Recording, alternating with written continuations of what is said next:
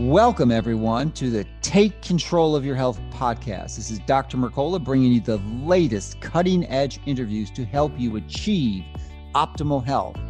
You can receive more information by subscribing to my free daily newsletter at Mercola.com. Because you won't find us on Google or Facebook, we respect your privacy and will continue to fight the Silicon Valley censorship. Thank you so much for listening. So let's get started with this week's latest program to help you and your family take control of your health.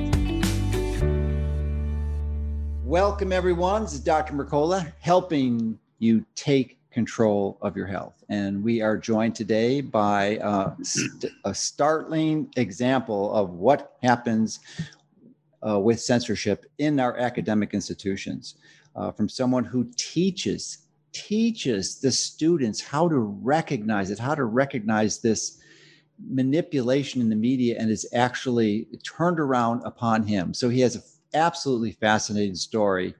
Dr. Mark Miller is teaching at the New York University, Chicago native like me, but somehow wound up in New York. And we'll find out the intriguing answer as to how he wound up in this tyrannical state.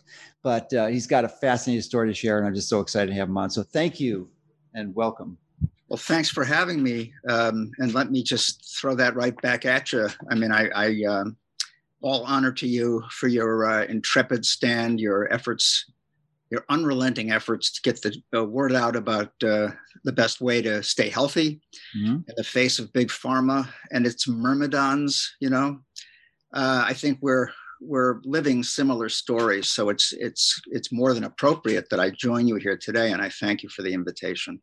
Well, those words mean a lot coming from someone like you, who's really an objective barometer of truth out there. So thank you for those comments. But why don't you tell us your story? Because it is quite fascinating. And go back as far as you'd like. But I'm just really curious how someone like you wound up in New York. This is that's the last state you want to be. But I know there's a reason for it. I'm just wondering why that is.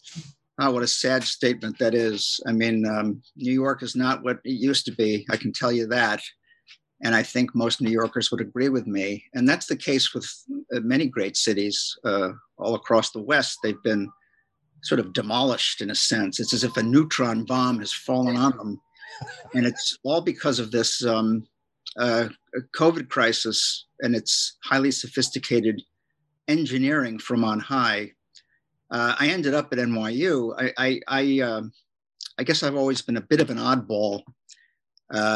I got a PhD in English in the 70s, Johns Hopkins in Baltimore. And I was a student of the Renaissance. My dissertation was on Shakespeare. Mm-hmm. And on my own, I took to studying the movies. I taught some undergraduate courses on film. I ran the film series on campus. I started writing articles on film. So by the time I was ready to go to my first job, I got a gig teaching English at the University of Pennsylvania. I was doubly equipped. That is, I could teach Shakespeare courses and literature survey courses, which I did, and I could teach film courses, which I also did. So through the rest of the 70s into the early 80s, I started writing more and more about not just the movies, but media. To be very succinct, I had learned as an English major how to read literary texts closely and carefully to discover their hidden depths, enrich the experience of reading them, poems, plays, things like that. And I discovered, to my delight, that you could do that with great movies as well. So that the more closely you watch them and the more times you watch them, the more you see in them. So this was an aesthetic pursuit and entirely pleasurable. But I then began to notice that TV commercials were also extremely subtle. I mean, they weren't complex or deep, but as propaganda messages, they were really very carefully done so that they would appeal to you on both a conscious and an unconscious level. So I started writing about those. Then about political rhetoric. And Excuse me for a moment to interrupt, because I'm curious about this. Would this include subliminal messaging? Well, yeah, that's a complicated issue. Okay, we can delay that for later. Okay, yeah, a kind of subliminal messaging, right? Although I think that everything that's in these images is usually accessible to the naked eye if you watch carefully enough. Mm-hmm. And the idea of subliminal messaging is that they flash, cues that you don't pick up consciously, and that may happen. Anyway, I digress. Okay. I started writing more and more about the media, and I was favoring magazines with a public readership. I have a total of one academic publication in the whole history of my career. It was in Milton Studies. It was on Paradise Lost, and I'm very proud of it. But I wanted to reach more than just an academic audience from the beginning.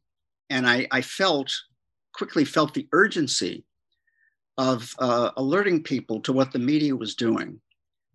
I loved closely reading, a bit of news footage or as propaganda, or a TV commercial as commercial propaganda.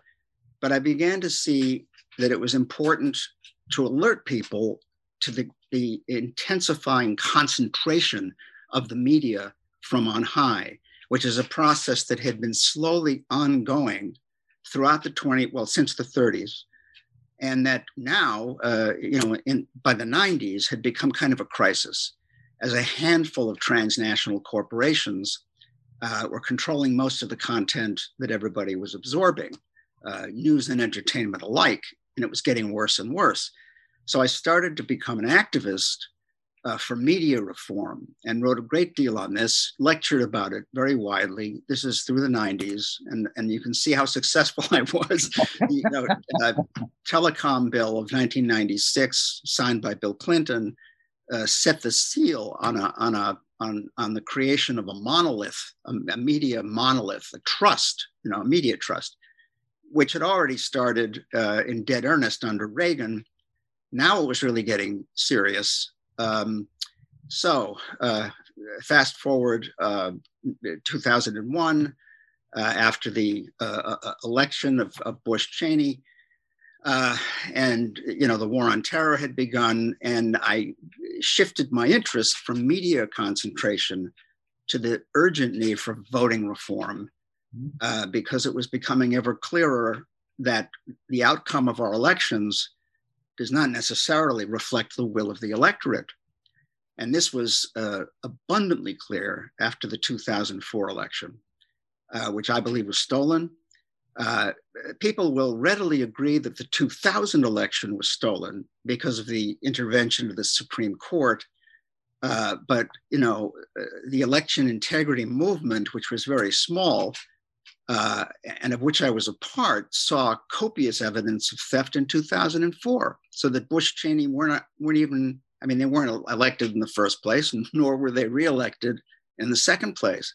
So I wrote a book about this, Fooled Again, The Real Case for Electoral Reform.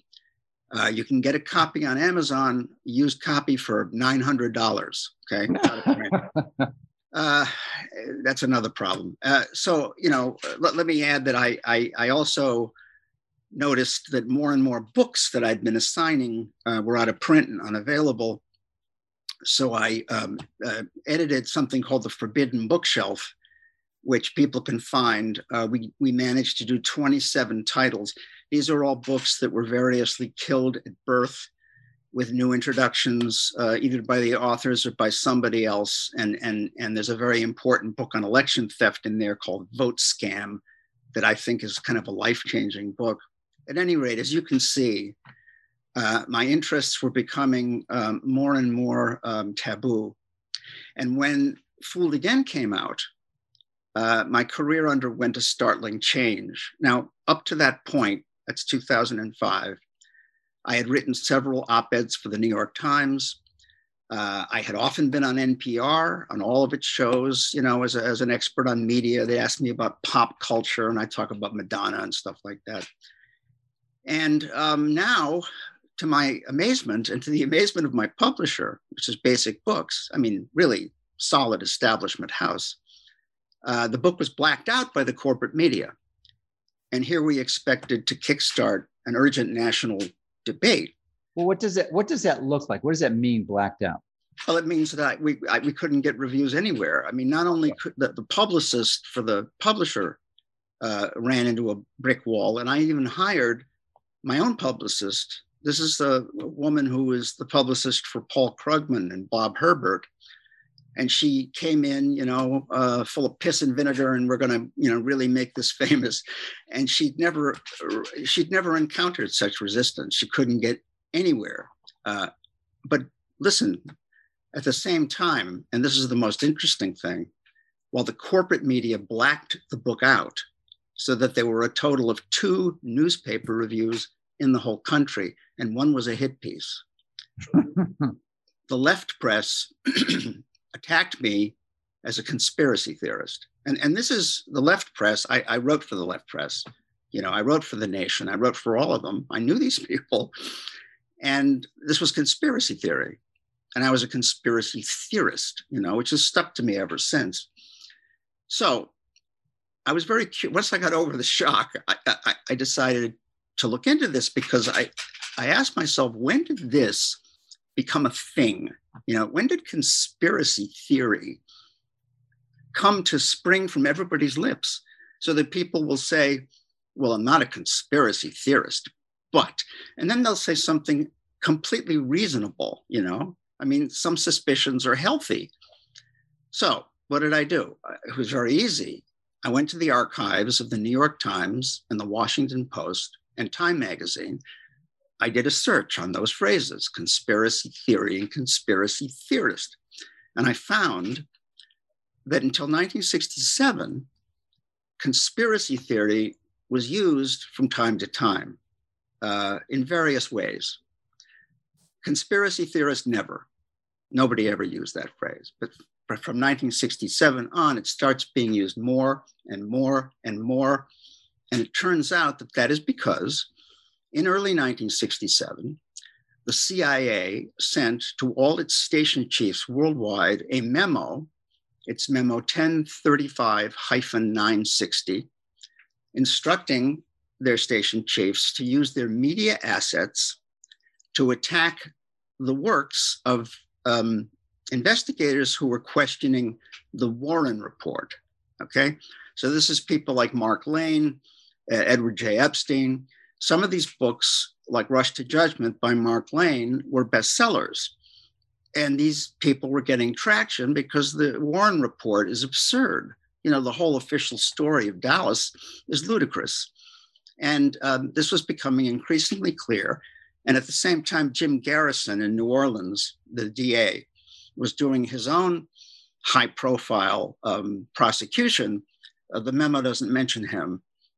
Anyway, the memo goes out and it gives these officers, we would call them talking points, to feed to their media tools. And some of them we still hear today. One of them is, if there were a conspiracy of this magnitude, somebody would have talked by now. You hear that often. And interestingly, now that conspiracy theory is defined as a far right problem, right? Back then, according to the memo, conspiracy theory was to be associated with the communists, you see. So it was a left-wing threat back then. Now it's a right-wing threat. So this took off, right? It really took off. Now, were those media assets from the CIA, was that part of Operation Mockingbird? Well, yes, Operation Mockingbird was very important, but you have to understand that even informally, the CIA was always involved in the media, and not only abroad, but here too. I mean, from the beginning, really. So it wasn't all under the rubric of that particular operation, which everybody's heard of. Second nature for intelligence agencies to do this. It isn't just the CIA. It was the KGB. It was also the Mossad and MI6 and all that stuff, MI5. And the FBI here too, has been heavily involved with the media forever. I mean, J. Edgar Hoover was, I'd say, primarily concerned with his public image. Anyway, I mean, this raises a profoundly important issue about democracy in general. as to whether it's possible when you have the media, the press, covertly manipulated by the state. I mean, I think the framers are spinning like tops in their graves even as we speak. Anyway, I discovered this, and I asked my friend Lance DeHaven Smith, a fellow election integrity activist, who had independently made the same discovery I had, to do a book on this. And I recommend strongly to your viewers that they get a hold of Conspiracy Theory in America from the University of Texas Press. I was editing a series for them at the time, and I'm pleased to say he wrote it. It's excellent. It's doing very well. And it is part of this hidden history of America, that in various ways, the Forbidden Bookshelf series also helps to illuminate. And we all need to understand if we want to get a clear sense of what's happening now. So how did I end up at NYU? I went from Penn back to Johns Hopkins, where I taught for 15 years in the writing department. So they made a position for me and they called it nonfiction. So I taught students, graduate students, how to write for magazines and stuff. My focus was always on the media. And I was, as I say, beginning to become an activist on media reform.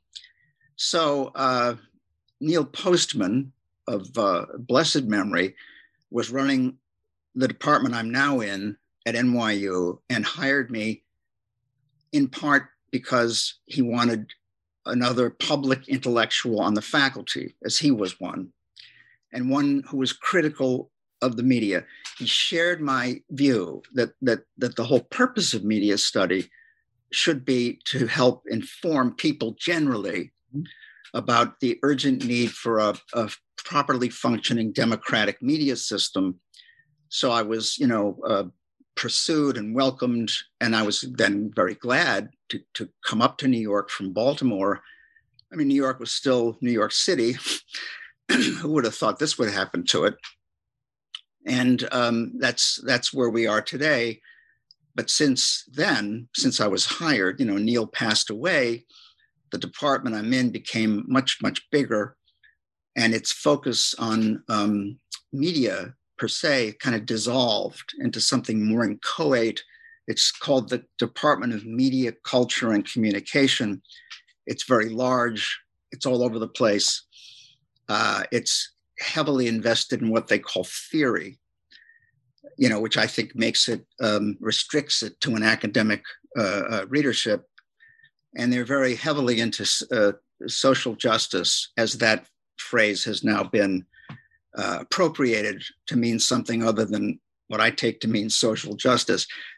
This all has to do with what happened to me here. And I suppose it's one of the reasons you asked me to come on. Yes, I want you to share your story. And thank you for framing it with your fascinating history to help us understand how you came to your position, because there's not many people like you who teach this. And I wish I would have had someone like you when I was in college. I had a few professors who really intrigued me with just kind of different points, and it was totally unrelated to my focus in pre-med studies, and I really enjoyed it. And I'm sure I would have been fascinated in your course. So why don't you tell us about it? Yeah, all right. Well, I appreciate that. And let me just, piggyback on your point by saying that I really strongly feel, I used to feel and still do, that media literacy should be taught in every high school and college. And I still believe that, but I now realize that a key component of that curriculum has to be propaganda study. Okay,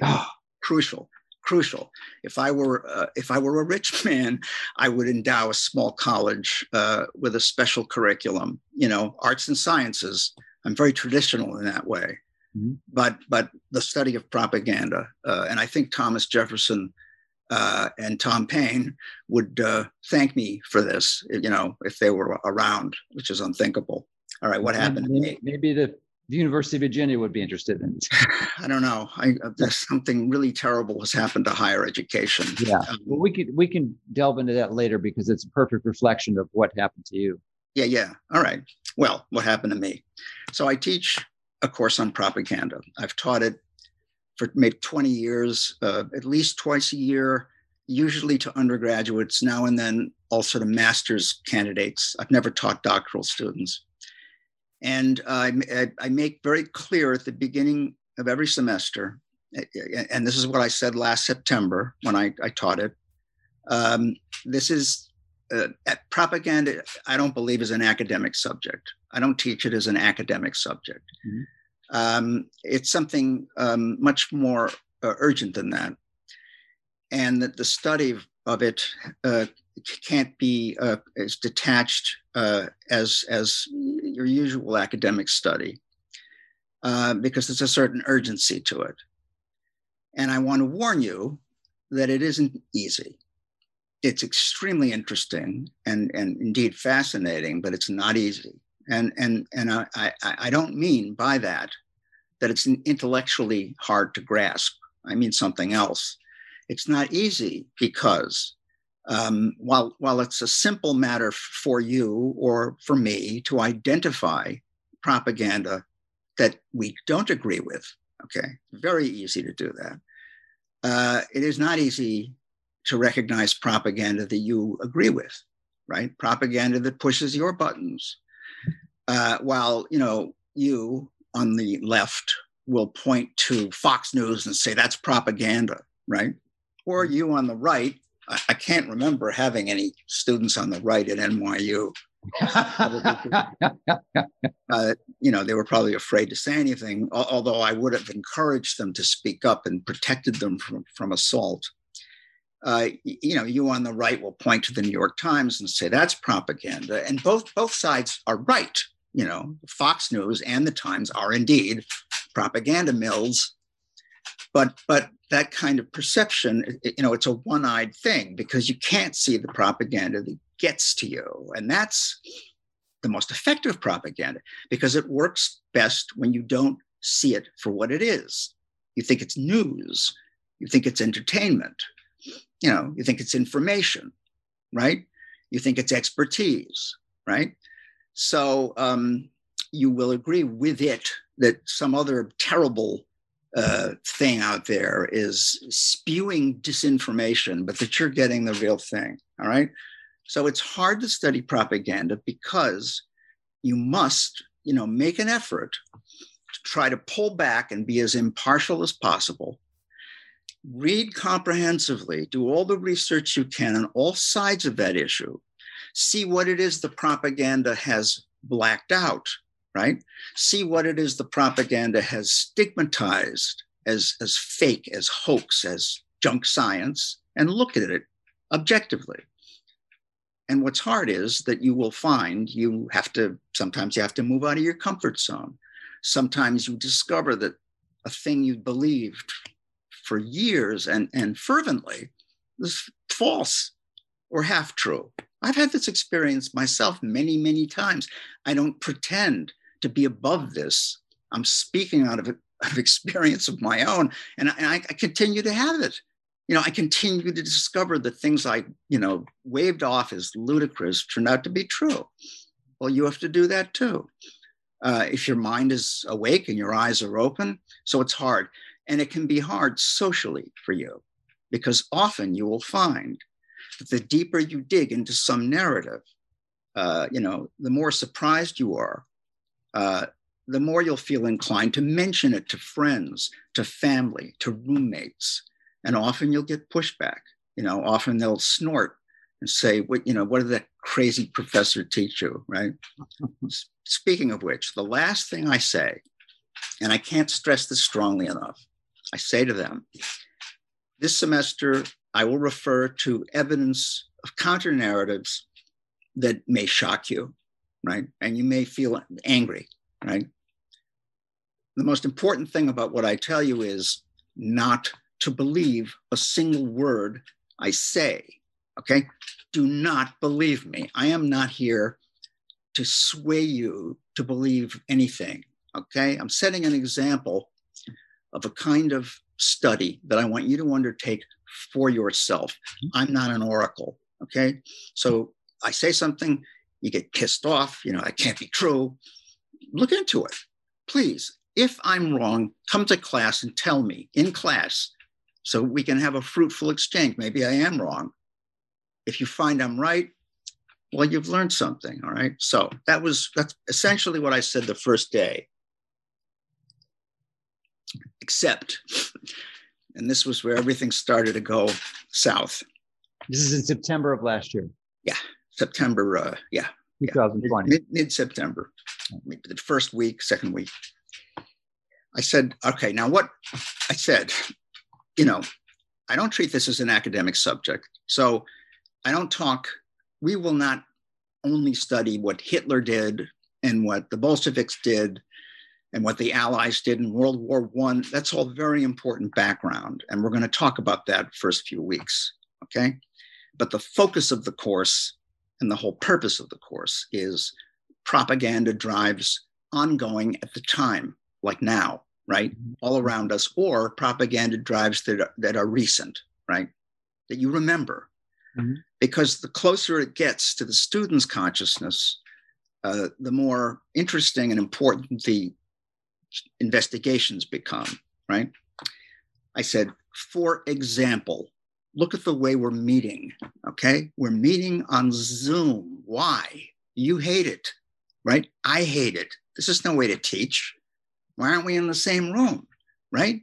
Well, you know the answer to that. It's because of the COVID crisis, okay? So the COVID crisis has been driven by a number of propaganda themes. And I said, by the way, propaganda, although we use it pejoratively, propaganda is not necessarily false. Propaganda is not necessarily malign. It can be good. I mean, public service ads encouraging you not to smoke, encouraging you to wear your seatbelt, that's propaganda. You have to understand propaganda to craft a drive like that so it'll affect people. The fact is that in most cases, propaganda is at least very one-sided. So we could look at any of the propaganda themes that have driven the COVID crisis.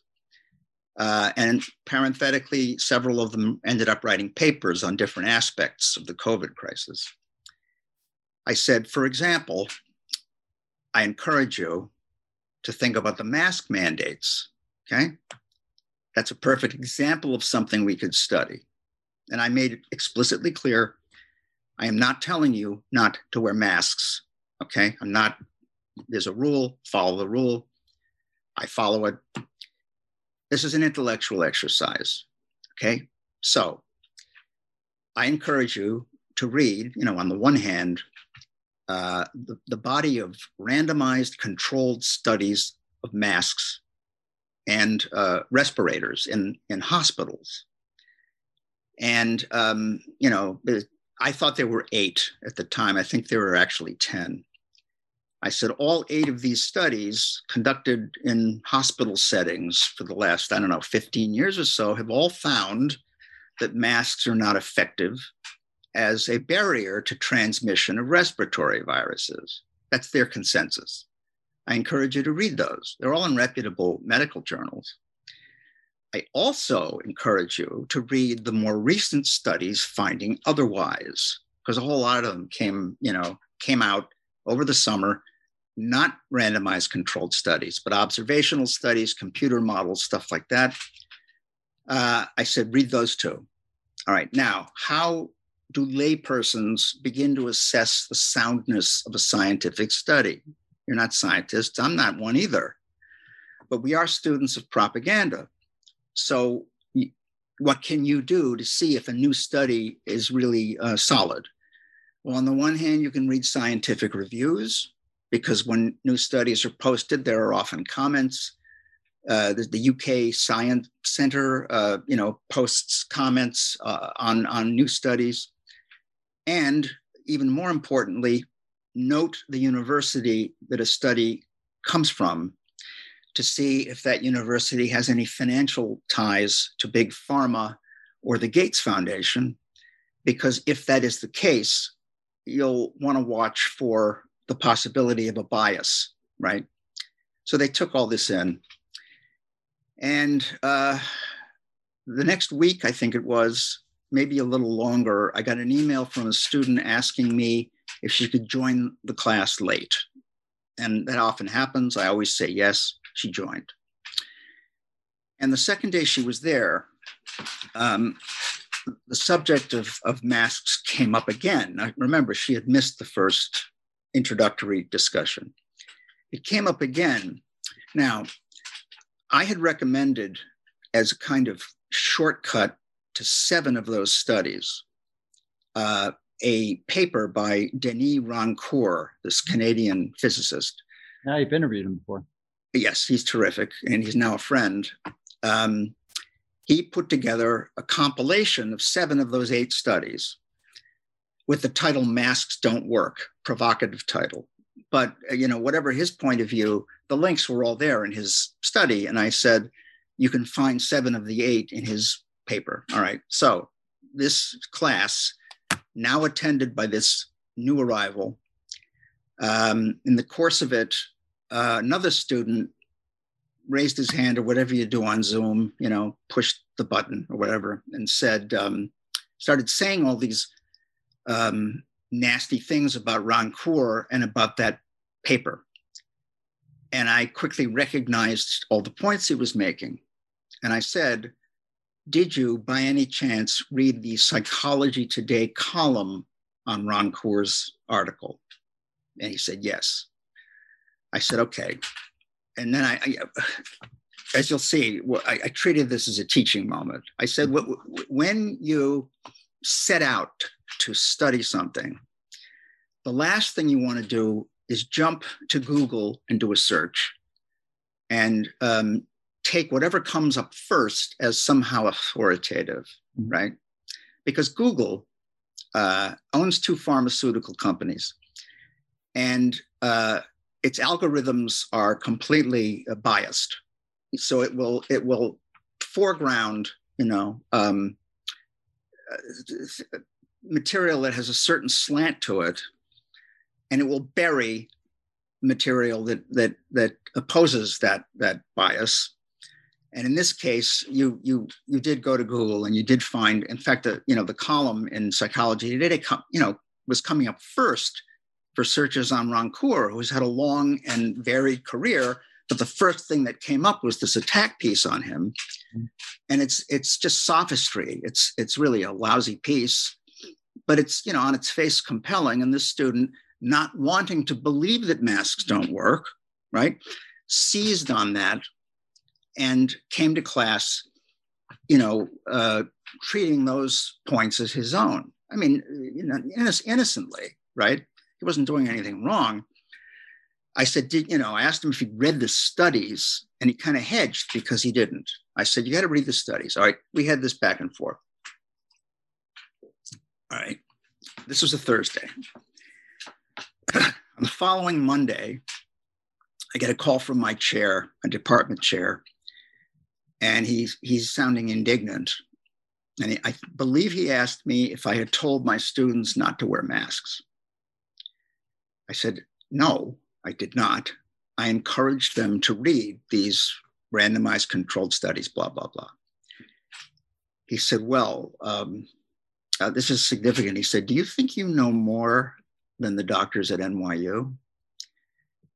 Which I didn't even know what to say to that. I mean, I read the studies. That's all I can say, and I understand English. And I wanted the student. I was kind of flummoxed by this, but it was a telling question, as I was later to learn.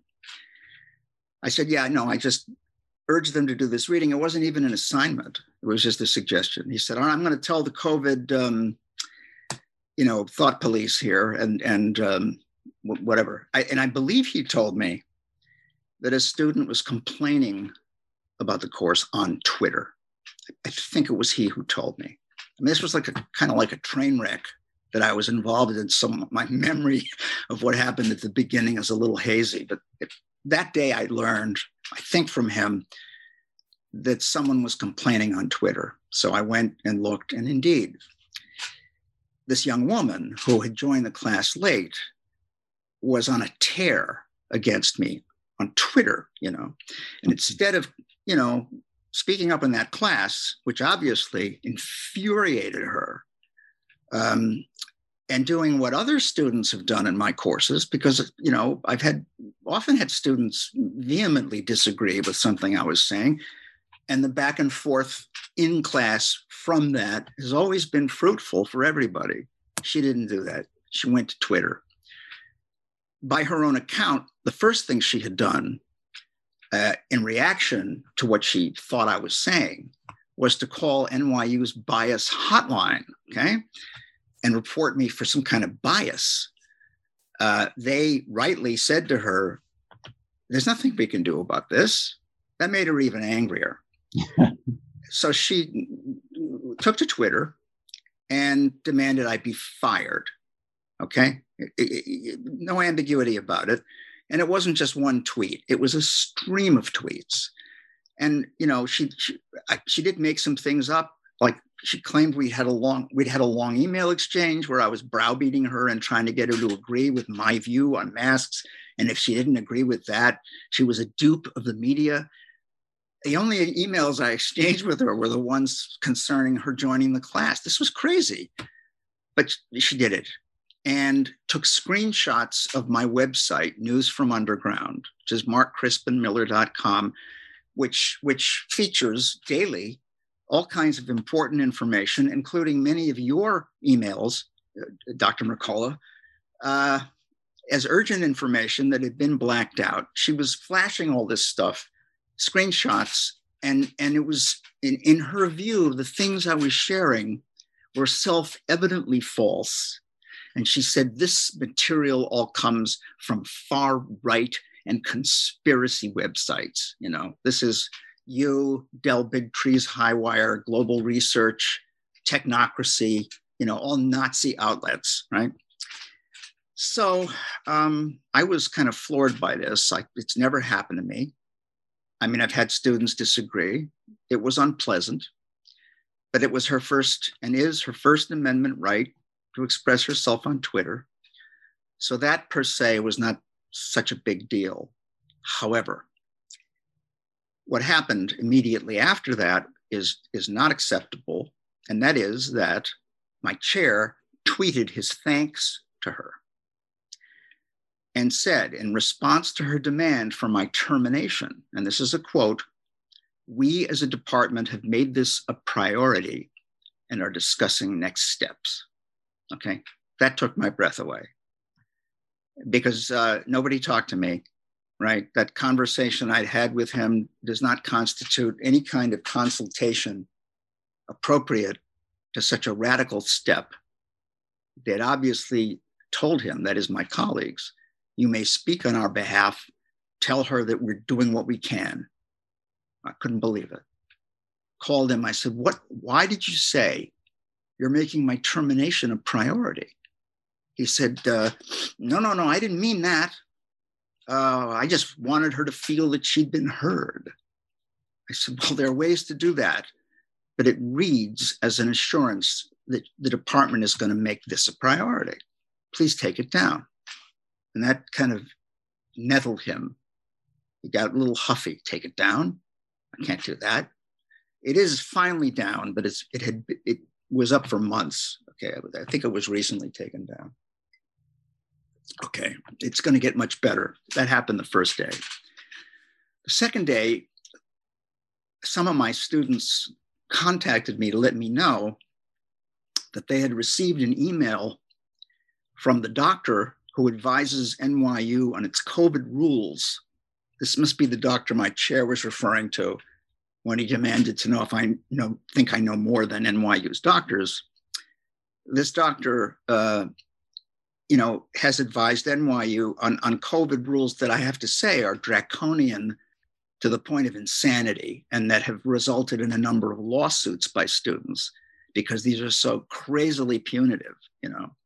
This doctor and my dean emailed my other students without putting me on copy, without having asked me what I said in class, intimating that I had given them dangerous misinformation, providing them with links to what their email called authoritative public health guidance, which is, guess what, the CDC, and ended with a stern reminder that they must wear their masks on campus or in campus buildings, okay? So they recommended studies that I also had told them to read. The difference being that I told them to make up their own minds after having read all sides of the issue. The dean and doctor told the students what to believe, right? Told them to read the studies from the noted by the CDC and to believe those, okay? I had already told the students to read them, and I had also pointed out to the students, and would have pointed out to the doctor, who may know it, that until last April, the CDC itself was echoing the consensus of those early studies, right? And so was the World Health Organization until June of last year, echoing the consensus of those original studies. So was it authoritative then? No. Is it authoritative now? These are questions that propaganda students raise, okay? And I'd already aired that issue in class. These administrators just kind of stepped in behind my back, stood at my podium and waved an admonitory finger at the class and said, believe these, put your masks on, okay? Teaching compliance, that's not what I do. So that was outrageous. I wasn't on copy. I didn't know. Okay, this is getting worse and worse. And then I think the next day, my chair asked me, for the good of the department, to cancel the propaganda course for this semester. I said, what do you mean the good of the department? And he said, well, your film course is very popular. And so if you teach 2 sections of that, instead of just the one and the propaganda course, the numbers will be good for us. And I said, well, okay, the problem here is that both classes have the same limit of 24 students and both are always full. In fact, I let in extra students. So I don't really see that that makes any sense at all. But since, strictly speaking, I have to do what you say, you being the chair, I will. I'll teach 2 sections of the film course, but I'm doing it under protest. All right. Now that it gets even worse, okay? I couldn't really just let this go. This was just too outrageous. I mean, I'm teaching a propaganda course and look what happened, right? So with the help of some friends, including Mickey Huff, who runs Project Censored, which is a terrific outfit, I wrote a petition that people can find at change.org. The only ask in that petition is that NYU respect my academic freedom and set a good example for other schools. But I did it in the name of all those professors, all those doctors, all scientists, all activists, all journalists, all whistleblowers who had been gagged or persecuted for their dissidence, not just over this last year when it's reached a kind of crisis point, but really for decades. It's been going on for far too long, initially sort of on the fringes, but now it's happening all over the place, everywhere, to, it seems, everybody who speaks up and demurs or dissents in any way, as I certainly don't have to tell you. So the petition went up as a kind of shot across the bow, you know? I mean, it's not just about me. Okay, that was a relief to get it out and up. Thousands started to sign it. I don't know where it is now, maybe 30-something thousand people have signed it, including many eminent people in the academy and elsewhere. A month after the student attacked me on Twitter, I get this email from my dean, whom I've never even met, by the way, informing me that he was ordering a review of my conduct at the request of my colleagues, who in their letter attached, which they had not sent me, make a case that I have to order a review blah, blah, blah. I read this letter. Okay. I thought I'd seen everything. All right. This is what the letter says. And this is signed by 25 of my colleagues out of, I think, about 32 or 33. It starts by saying, we believe in academic freedom, right? The email from the dean and doctor also started saying, we believe in academic freedom. So I've learned that when somebody comes up and says, well, I believe in academic freedom, you got to kind of brace yourself, because there's a big but coming. And that's what happened with this letter from my colleagues. We believe in academic freedom, but as the faculty handbook points out, if a colleague's behavior is sufficiently heinous, it can obviate his or her academic freedom. And we believe that's the case with Professor Miller. Okay. Now, I think what the faculty handbook is referring to is if a professor tries to rape a student or, uses lynch mob language against minority students or something like that, they put me in that category. Why? Well, first of all, they said I discouraged students from wearing masks and even intimidated those who were wearing masks, which is, false to the point of insanity. It was a Zoom class. I've never heard of a student wearing a mask on Zoom, although maybe that will be mandatory at some point. But that was just the takeoff point. That was just the beginning. My mask heresy was like the least of it. They went on to charge me with explicit hate speech, launching attacks on students and others in our community, assailing my students with non-evidence-based arguments or theories, advocating for an unsafe learning environment, and microaggressions and aggressions, okay? I read this with increasing wonderment. If they had decided to craft a description of a professor completely antithetical to the way I teach, they couldn't have done a better job. This was lunacy, and slanderous lunacy at that. They're basically picking up where that student left off, okay? And as some of their exhibits have proven, some of them were actually in touch with that student even before the class that so outraged her. I'm getting a little bit ahead of myself. I read this letter. As for the review, I didn't know what to do. I contacted the provost, who's a reasonable person. I said, what am I supposed to do? She said, meet with the dean. Okay, so we had a meeting like this, the dean and I. And on Zoom.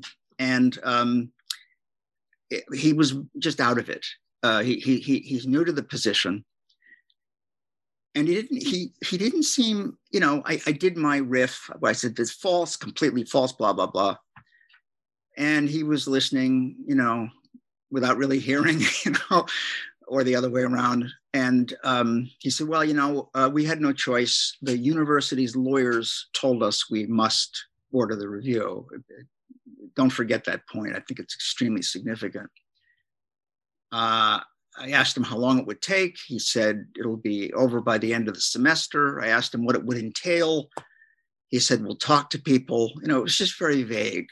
I said, well, if you're going to talk to students, I'm going to have students write to you on my behalf and other visitors to my classes over the years. And he said, okay, whatever. And that was then, right? That was in October. And here it is May, and I still haven't heard anything.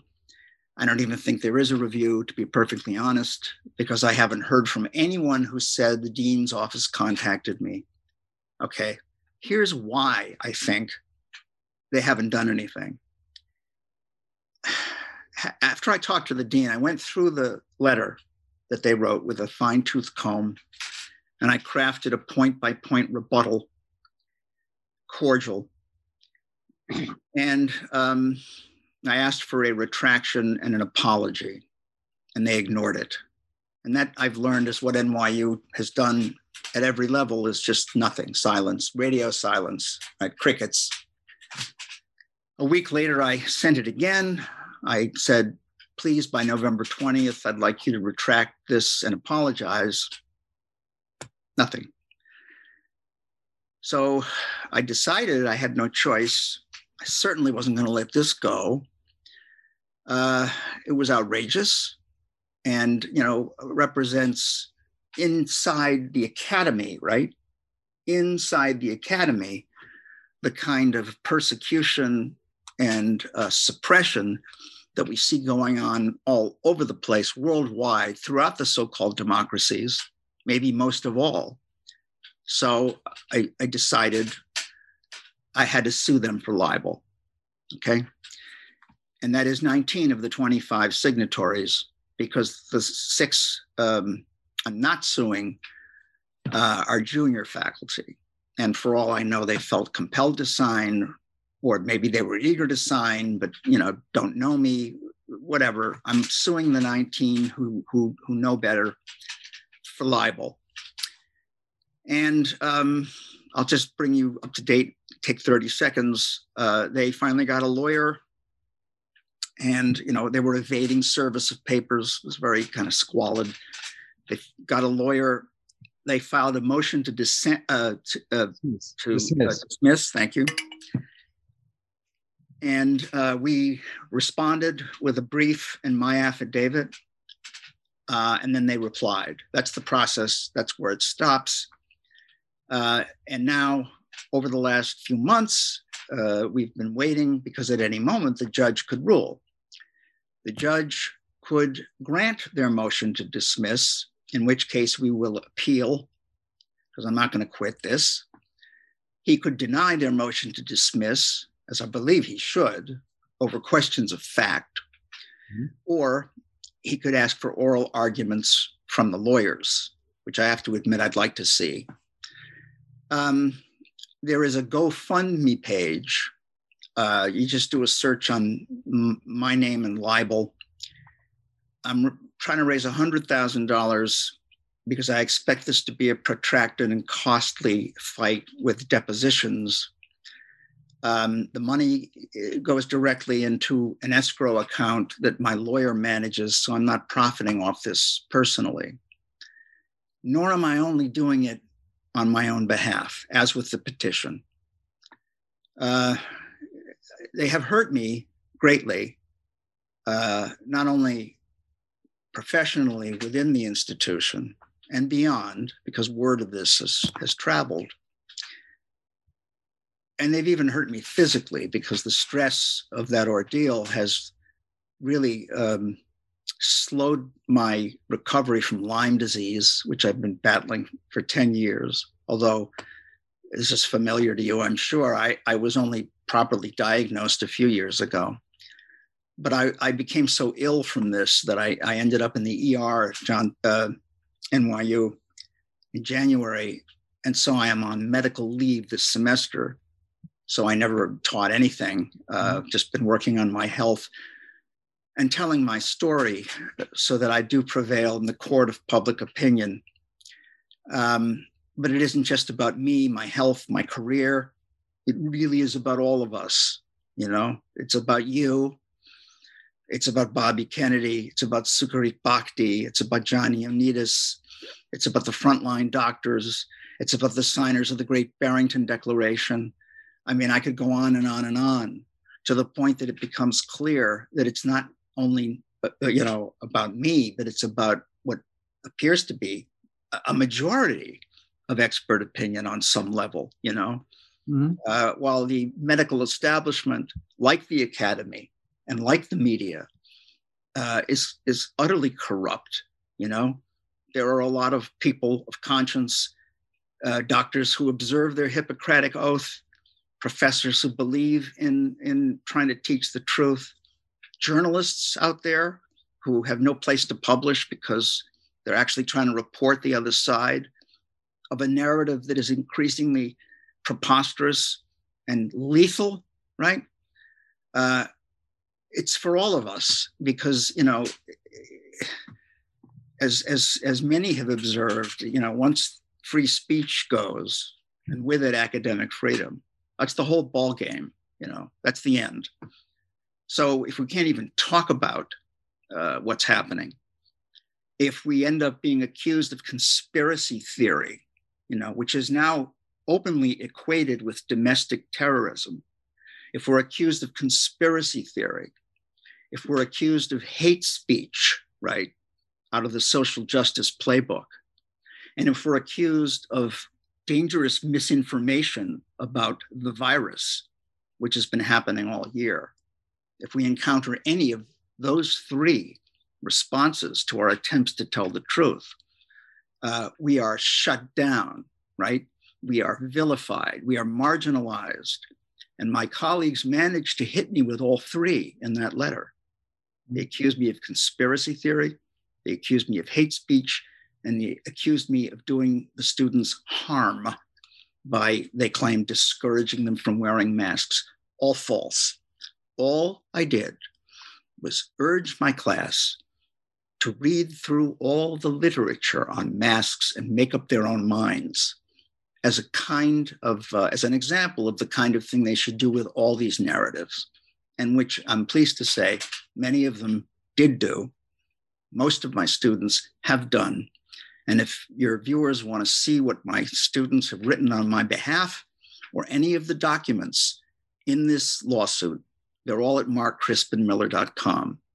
And I'll conclude by saying that I have a listserv that has several thousand people on it. Every day I send out the kind of material that outraged this young woman, really urgent material, as I say, including your stuff very often. People can join the listserv at the website and get those things as emails, or they could just go to the website and see what's up there. If they do join, I recommend that they pick the daily digest option so that they just get one email a day. Otherwise, they might get, anywhere from 4 to 10. Yeah. So that's my story. And I think it's an amazing one. I wish it hadn't happened. But I am gratified by what my students have written on my behalf. And I'm deeply moved by the outpouring of support that I've received from people all over the world, people outside the academy, many of them, and also, a startlingly high number of others who have been hounded into silence within the so-called ivory tower. Yeah. So, it's good to know that there are so many good people out there and such a keen interest in pursuing the truth. Yeah. Well, I greatly thank you for sharing your egregious example of what academic pursuits have devolved to. I can only think of a few things, and one of my primary philosophies in life is something I initially learned from W. Clement Stone, which is that of being an inverse paranoid, and that you take the view that everything bad that happens to you is ultimately for some good. You just got to find out what it is, and frequently you don't see it right away. And what really shocks me is that I was initially surprised that even someone like you was teaching a course like this. As I said, I would have loved to take it. But if you look at it, you're teaching 2 courses a year. You're hitting 50 students a year, 50. In 20 years, you're only hitting 1,000 people. That, yes, you're going to impact those lives, but that's over a lifetime. And that information could be reached exponentially more people with important skill sets that every one of us needs to discern the truth, to learn the skills of how to sift through the propaganda, because you mentioned it's propaganda on either side. No question. What you need is how to evaluate it. One of the most valuable things I learned in medical school was on the first day, the dean of the school sat down and told us as we were sitting down in the first lecture that most of what we're going to learn in the next 4 to 6 years was going to be outdated by the time we graduate. And what the most important thing we can do with you is teach you how to learn, to evaluate all the new information. And regretfully, I think most of us ignored that. I hung on to it and maintained that process because life is a continuous learning journey. But so I think there's a real opportunity for you there, and potentially even earn more, maybe not have the same prestigious academic credentials, but at least fulfill a lifetime mission of educating people about this. I mean, I know there's many online learning courses or MOOCs. I forget what exactly the term is, but I'm sure you're familiar with them. So that it could be an opportunity where you can reach 400, 4,000, 40,000, 400,000, so they can learn this. I mean, that's a great opportunity, like I say. But so that's one point. And the other point is, I'm particularly curious because you mentioned Google during this and how they essentially censor and suppress alternative views and bring up all the information that supports what they want out there. And it's confused because initially Google was great and they didn't have this bias. And they still continue to not have bias for many objective facts, like what's the time, what's the weather, who is in this movie, and you're going to get exactly what you need. And they're very, very good at it. There's no better search engine in the world. Unfortunately, it's evolved into a propaganda medium. And I'm wondering, and it seems to me that for the last 2 decades, nearly 2 decades, actually, you probably know that my site was started before Google. And I followed it very closely because most all the search engines at that time when I started my site were really bad and they were the best. But they devolved the censorship propaganda machine. So what I've learned is that they're capturing private information based on searches, based on the use of their web browser, Chrome, based on the use of their operating system for mobile phones, which is Android, and they're compiling all this data, storing every bit of it, and running very comprehensive deep learning algorithms to understand what motivates people at the deepest, most profound level, primarily at the limbic system.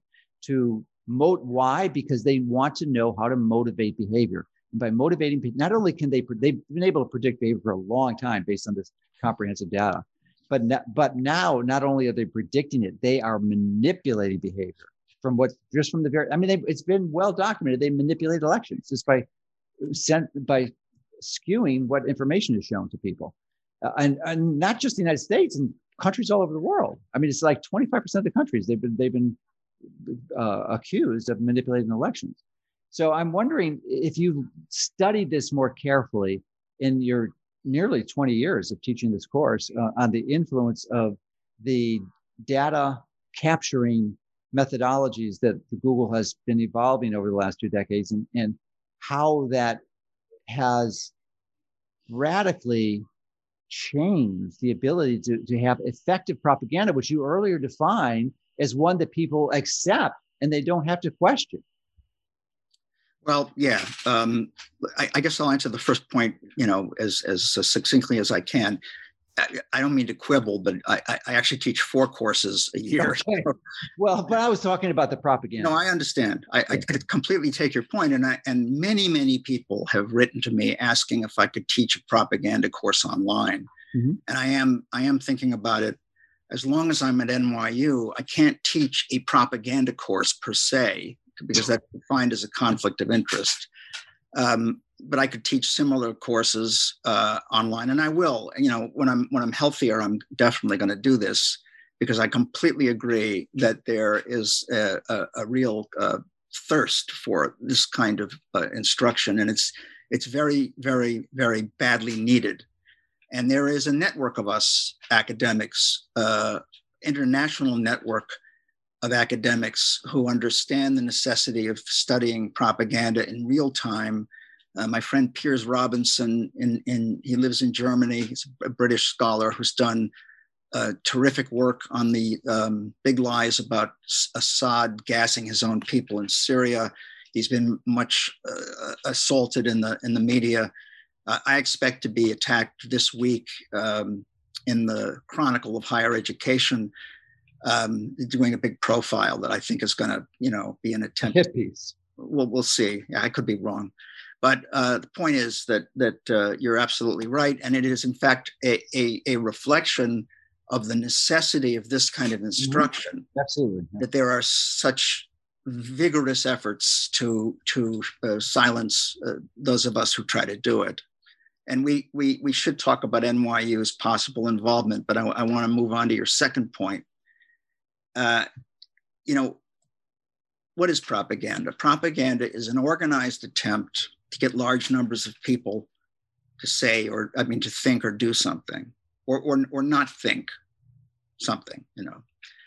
That's really all it is. That's an informal definition, but it's a good one, and it's been used for a very long time. I mean, the word itself was coined by the Vatican in the early 17th century, and when they coined it and created the Office for the Propagation of the Faith, which is still, you know, an office in the Vatican, they were thinking of propaganda as spreading the gospel, you know, in other words, as spreading the truth, and conceived St. Paul really as the first propagandist, because he wandered the known world preaching the gospel, you know, really preaching Christianity, because he's the one who systematized that religion and propagated it with enormous success. And his letters in the New Testament are all about his propaganda efforts. He's talking to the church community in each of the cities he visited. It's been around for a long time. Napoleon was interested in it and practiced it, etc. And the Allied governments in World War I were the first to use it in modern times with enormous success, from which the Nazis learned. What I'm laboring to say to you here is that extremely clever people with enormous amounts of power, institutions with tremendous power, have always had a kind of genius for this kind of thing, a kind of genius for how to move people, to hit the limbic center, the lizard brain, you know, the hearts and minds of people. This is not like classical rhetoric, which is about persuasion through argument, right? It's not what this is.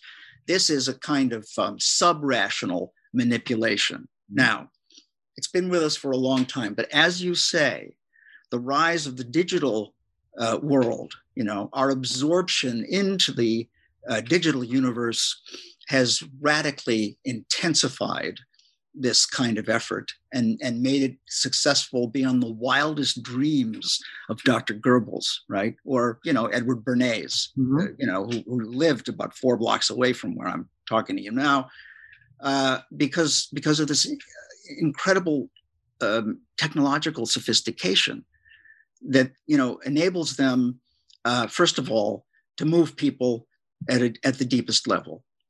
It also enables them to suppress dissidents, you know, with remarkable efficiency, you know, spotting the word vaccine in a post and then blacking it out, you know, or banning that person on Facebook or on Twitter or whatever it is.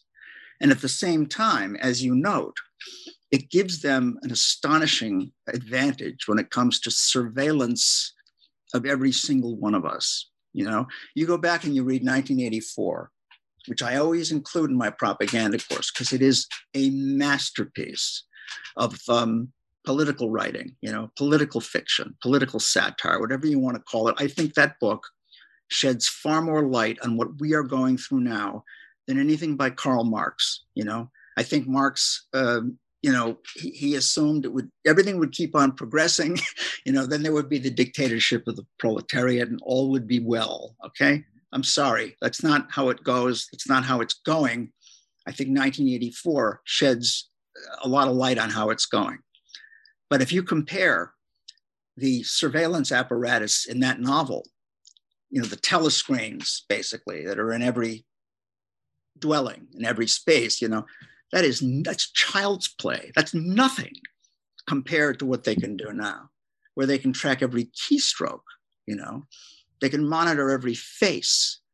I mean, it is going to require a tremendous amount of skill and sophistication on our part to organize under that watchful eye. You know, we're in the panopticon.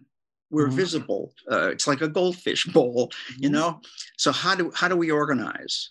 Because organization is crucial. And the corny expression, people power, is crucial. You know, the humanity massing in protest is crucial. That is crucial. Let me note something here. At the end of 2019, Fairness and Accuracy in Reporting, it's another one of those left groups that I was friendly with and wrote for back in the day. They published a piece, it was pretty good, that noted the media's overfocus on Hong Kong And it's the blind eye it had turned to a whole world of protest movements that were all spontaneous, that were all organic. And the article went through a lot of them, not all of them. But all over South America, there were feminist protests. Honduras was rocked for over a year by national mass protest movement over a stolen election. There was the Bernie movement in the US. There was the Yellow Vests in France. There was a genuine sort of insurrection in Lebanon. This was happening all over the place, to the point that FAIR, in its article, said the year 2019 will go down in history as the year of the protest. Okay. Now, they were right to say that the media focused only on Hong Kong. They erred in not mentioning that the media was also over-focusing on Greta Thunberg and Extinction Rebellion, okay? Because that's an okay movement. That's permissible. It's like BLM now, right? That qualification aside, it was absolutely true that that year was a year of global protests that were organic and natural, right? Look what happened. Look what happened to all this.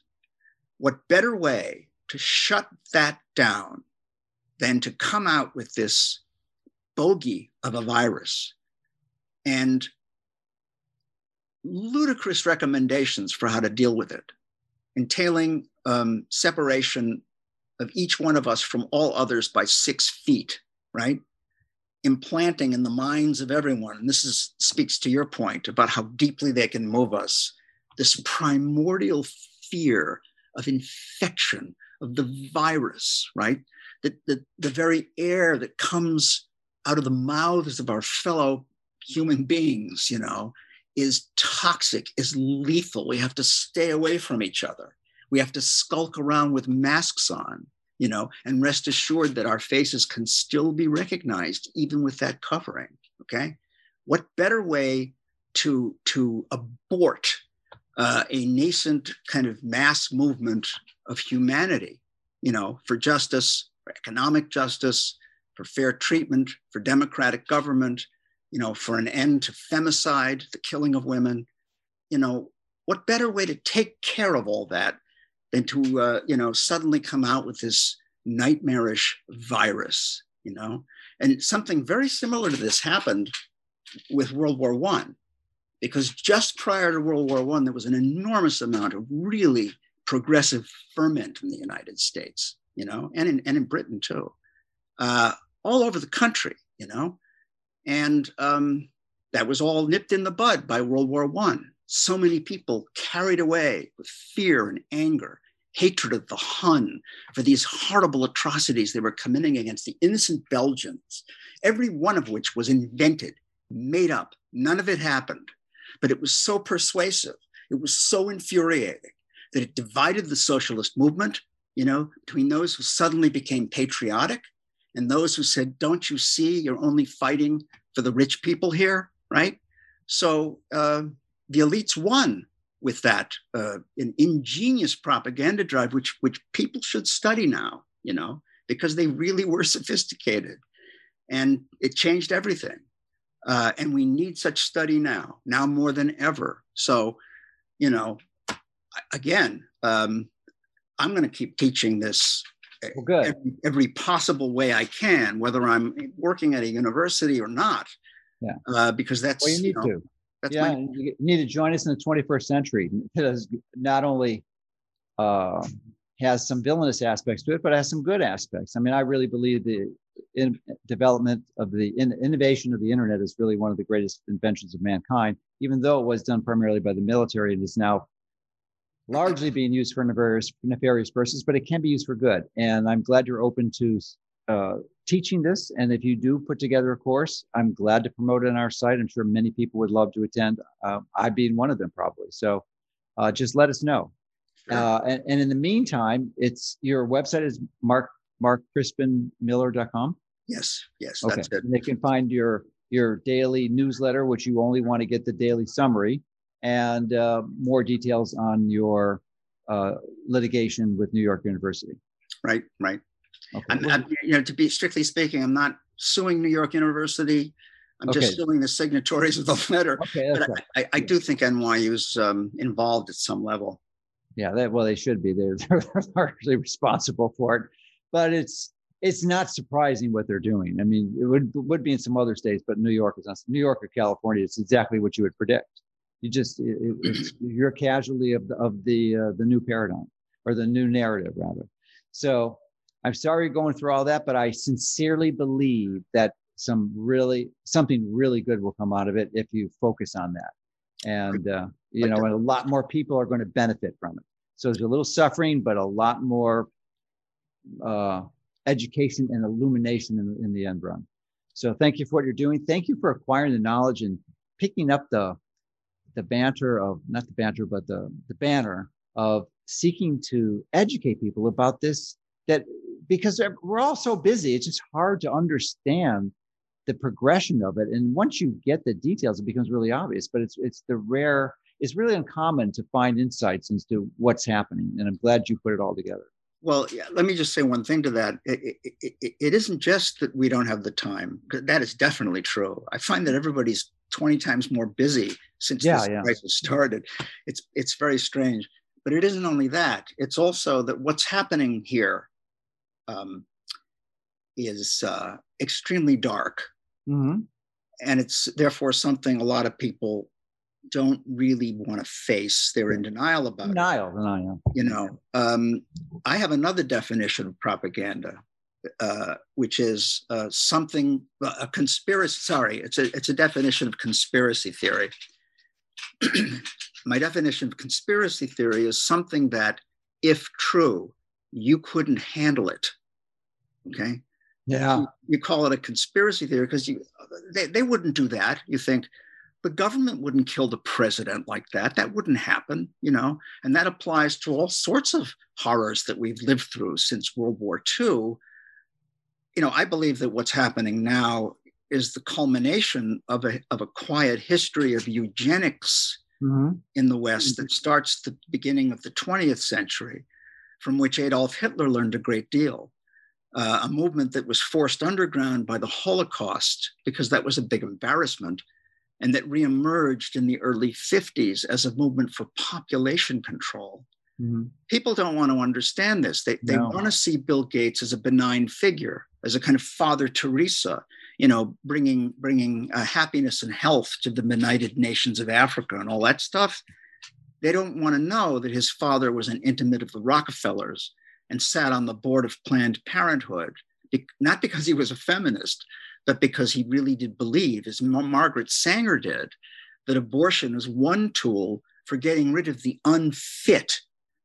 There is eugenic discourse now being floated on the op-ed page in the New York Times, where Dr. Ezekiel Emanuel writes that, we shouldn't expect to live past 75.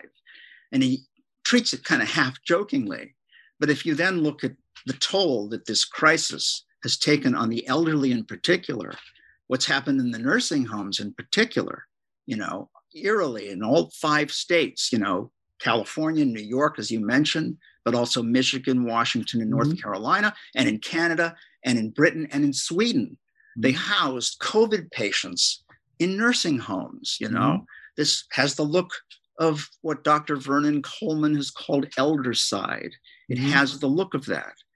Nobody wants to think that's what's going on, right? Marshall McLuhan said, and this is a brilliant insight, that the little lies don't need to be protected, but the big lies are protected by public incredulity.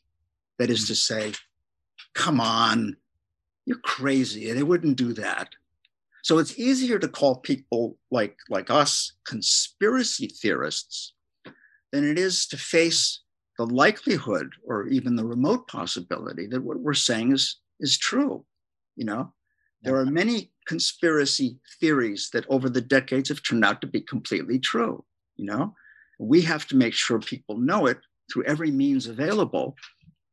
Right now, it's quite urgent, as I know you couldn't agree. That's why I want to see you have that online course. All right. So thank you for sharing your time with us and your story, and hopefully for much more to come, and educate us in greater depth and detail, because I think that would benefit so many of us. So I'm rooting for you. Thanks a million, and thanks for having me on. I really enjoyed this. I appreciate the work you're doing as well. Well, thank you.